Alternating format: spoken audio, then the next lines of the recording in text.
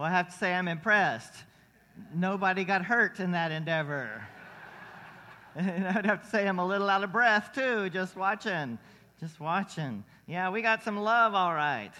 Got some love. This morning's scripture asks us to ask ourselves if we're awake yet. And then kind of probes us a little bit and says, are you sure you're awake? You know, because it's the beginning of Advent now. It's the beginning of this season of time where we watch and we wait.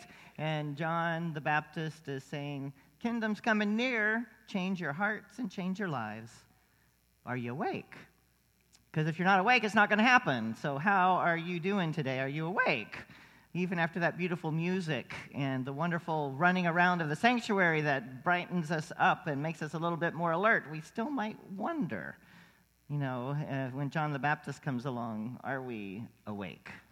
Are we awake in the way that this preacher, prophet is asking us to be, to change our hearts and change our lives? I don't know about you, but Christmas comes along and it just gets sort of busier. It's sort of like one of those things to add on to the list. So it just starts going a little bit faster, a little bit faster, a little bit busier, and a little bit busier. And we are asked in the moment of all of this numbing rush, are you awake? Have you taken a breath? Have you invited God to be a part of this time of year for you? Have you awakened from your sleep? Do you know that the kingdom is near? Christmas isn't an emergency, but there's a sense of urgency of God trying to be known to you again, for the sacred to find a place in your life. Sometimes you just have to stop and take a breath. Right now, take a breath. Breathe. Come back to your body and breathe. Just in that moment, invite God to be present with you fully in a moment where you can stop rushing and breathe. But God, I really am busy. This list is really long. I do have a lot to do. Breathe. Let God interrupt you. Let God interrupt your plans so that you might be in touch with your heart. You might be in touch with your life. So when someone comes along and says, stay awake, it's time to change, you might have an inkling what in the world they're talking about and how it resides in your body. Advent is like that 2-minute warning bell you get at football games. Remember 2-minute warning when the horn would go off some of you years ago? They don't do it as much anymore in the same way. But at that time when the horn went off, when we were out on the field and we would be watching and every play was important. Every play became important. Those long passes that they didn't catch. Everyone went, ooh, ah. It was all about getting to the end of the game and seeing what happened. Each and every moment mattered. It was as if time sometimes expanded and took much longer, and sometimes it went way too fast, depending on who won and who lost. But that bell at the end saying the game is near, and our senses perked up and we paid better attention than we had been throughout the rest of the game. Those 2 minutes were just so important. Being awake, being alert. That's what Advent is asking us to do. At this moment in time, be awake. Kingdom's coming near. Are you ready for God to interrupt your life? Are you ready for God to interrupt your life? Stay awake because it's about to happen.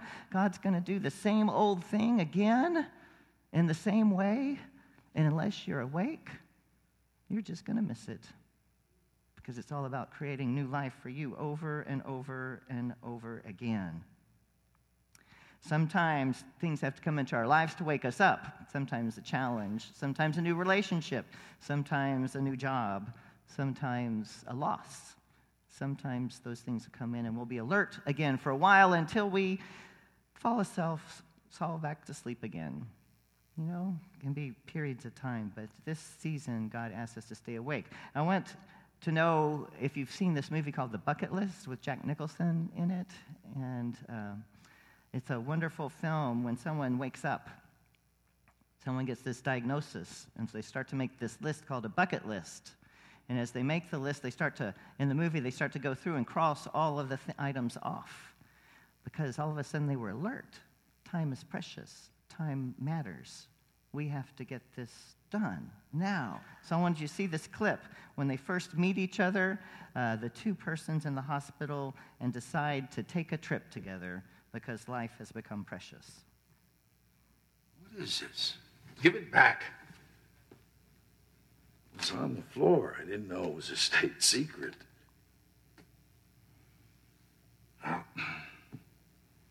My freshman philosophy professor signed this exercise. He called it a bucket list. We were supposed to make a list of all the things we wanted to do in our lives before we... Kick the bucket. Cutesy. I was gonna redo the list, but then... Help a complete stranger for the good. Laugh until I cry. Not to be judgmental, but this is extremely weak. Well, it's pointless now. I would argue the exact opposite. All right, that's it. What are you doing? A little rewrite, that's all. I mean, don't you want to go out with guns blazing? Now we're onto something. We're onto something? Huh? Let me see that. Come on.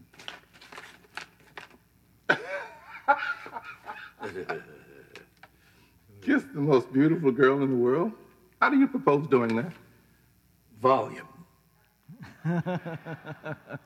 Morgan just breaks out laughing. How do you plan to do that? You know, what about that is even important to do in this time? He says, volume.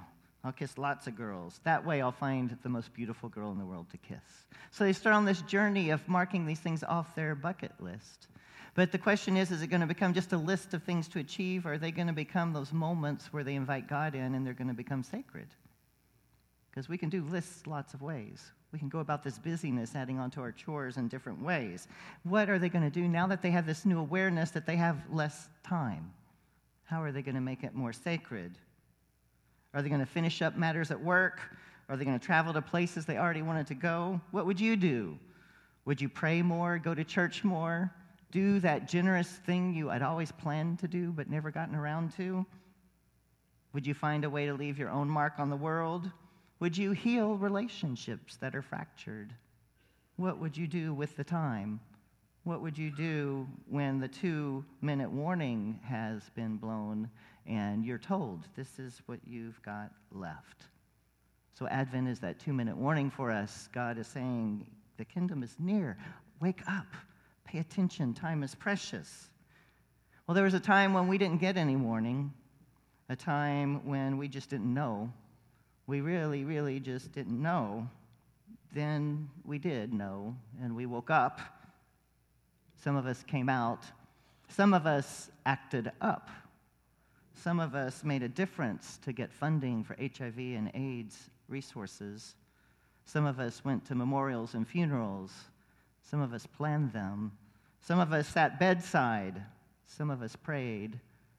This congregation buried 190 of its members during those years. We woke up. But some other people chose to stay asleep. Even after all that time, it was a long time before our president would say the word AIDS. Just chose not to be awake. So sometimes we get surprised. No warning. What does it mean? And at that time, I think even some of us chose to stay asleep, to stay away. It's going to hurt too much. I don't know if I can be involved in this endeavor where God's asking me to be so vulnerable. And still today we wonder, are we awake? 260,000 children a year are newly infected with HIV/AIDS around the world. 260,000. Each day, 6,000 plus persons become HIV infected in the world. And we're not away from that here in Houston, where the population continues to grow, and especially among young people. Are we awake? Do we know that if we get people tested, that they can get on treatment? When they get on treatment, their lives change and their lives extend. But more importantly, when they get on treatment, or as importantly, they no longer infect other people. We've been able to get the viral loads down so much that the amount of transmission when someone's on treatment is so low as to be minimal. Did you know that? Are we awake to the importance of having people get tested and get on treatment to reduce transmission in this world? You know, we do testing over here in the gathering place quite often. Encourage your friends to stay awake and to take care of themselves, and in so doing, take care of others, so that we can find a world where we can have no transmissions, and a world where all people find treatment and able to live lives. Are we awake? Are we willing to have our hearts and our lives affected? John the Baptist says, are you willing to change? The kingdom comes near. You may be marked by it. The mark you may remember your whole life. Are you willing? Are you willing to engage? Are you willing to wonder? Are you willing to learn? Are you willing to be transformed? Our world is fractured in so many ways. It can paralyze you. It can overwhelm you. It can make you want to go to sleep, not pay attention to what's going on around you. Can I just pull the covers over my sheets and not pay attention, and maybe if I wake up in a decade, it'll be different? You know, can I do that? John says, wake up, be awake, be willing to change. The kingdom is near. We have signs of that recently in the U.S., in Ferguson, in Missouri. You know, what does it mean when the only answer we have is violence? The violence of a teenager dead in the streets, the violence of riots and crowds. What does it mean in our world that we've come to the place where this is the solution of what's happening? I've watched Facebook this week. Many of you have posted your responses and your answers. This is the reason this happened, and I know why. Then the next person posts, this is the reason, and I know why. Then the next person posts, I'm so tired of everybody saying they know why. You know? But what's true of each person that posted, if they've come out of their own personal experience of pain, their own personal experience of hurt, and they've said, this is my truth. And I see it. I see it. I see it in the violence. I see it in the brokenness. I see it in what's going on. Are we awake yet? You know, because it was just this kind of time that Jesus was born. It's just this kind of world of violence that Jesus was born into. We are no different today than they were back then, with oppressors and oppressed, with the marginalized. We are no different from people being out and people being in. And it's into that world, it's into today, that Jesus is born. But, wouldn't we just rather be asleep? Or would we rather God do it for us? God, come along. Don't expect anything of me. You know, just do what you do, God. Have a flood, start over. Send some horsemen. You know, let's have a clean slate. You know, come on, God, do something. You know, I don't want to have to do this myself. God, the 2-minute warning sign is there. John the Baptist is saying, change your hearts and lives. The kingdom is coming near. And in that moment, we have to breathe. We have to stop being busy. We have to listen.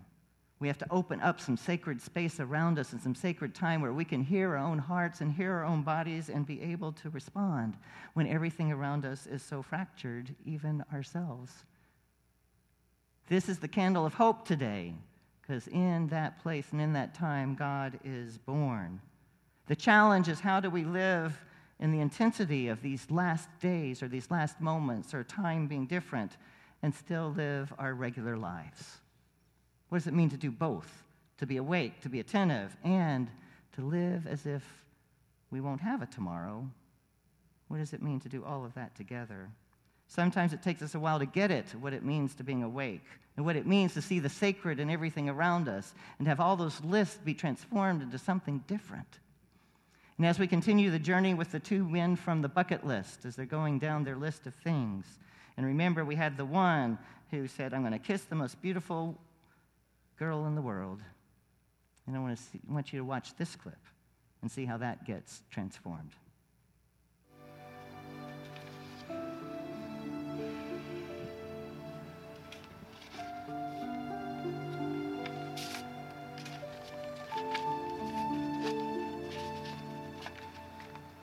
Dear Edward, I've gone back and forth the last few days trying to decide whether or not I should even write this. In the end, I realized I would regret it if I didn't. So here goes. I know the last time we saw each other, we weren't exactly hitting the sweetest notes. Certainly wasn't the way I wanted the trip to end.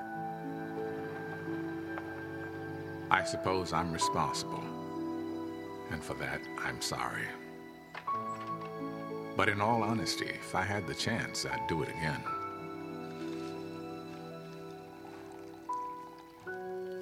Virginia said I left a stranger and came back a husband. I owe that to you. There's no way I can repay you for all you've done for me. So rather than try, I'm just going to ask you to do something else for me. Find the joy in your life. You once said you're not everyone. Well, that's true. You're certainly not everyone. But everyone is everyone. My pastor always says, our lives are streams flowing into the same river towards whatever heaven lies in the mist beyond the falls. Hello, sweetie. Hi. Find the joy in your life, Edward.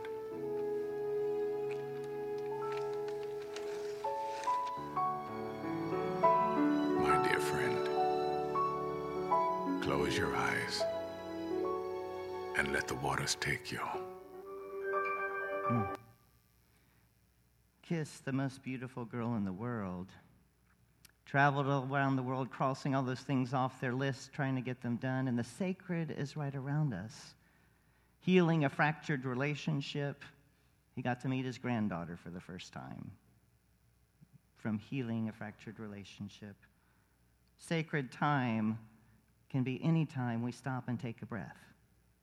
Anytime we stop and take a breath and invite God into the situation, into the moment with us, and then act out of that place and out of that moment, awake to what's going on around us. The Buddhists spend a lot of time with this concept of being awake, being spiritually awake, in a state of awareness. And Buddhist monk Thich Nhat Hanh writes this: in Buddhism, our effort is to practice mindfulness in each moment, to know what is going on within and all around us. When the Buddha was asked, "Sir, what do you and your monks practice?" he replied, "We sit, we walk, and we eat." The questioner continued, "But sir, everyone sits, walks, and eats." And the Buddha told him, "When we sit, we know we're sitting. When we walk, we know we're walking. And when we eat, we know we're eating. Most of the time, we are lost in the past or carried away by future projects and concerns. When we are mindful, touching deeply the present, we can see and listen deeply, and the fruits are always understanding, acceptance, love, and the desire to relieve suffering and bring joy. When a beautiful child comes up to us and smiles, we are completely there for her. Sit, eat, walk, but we know it. Have you seen someone recently walking down the sidewalk doing their phone at the same time? Do they know they're walking? Sacred time is being in the moment, in the activity that we're doing, and being present to ourselves and to others. Living with intensity that moment. Not the next one, not the one that was yesterday, but that one right then. And breathing. Not being too busy. Breathing. Getting ready. If you don't take that breath, you still haven't awakened from your sleep to see that the kingdom is near.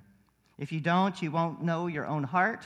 You won't know your own life. And so when John the Baptist knocks on your door and says it's time to change, you won't know what John's talking about, even if John is clear. There may be those curves and climbs, but when it's time to wake up, we know it's our time.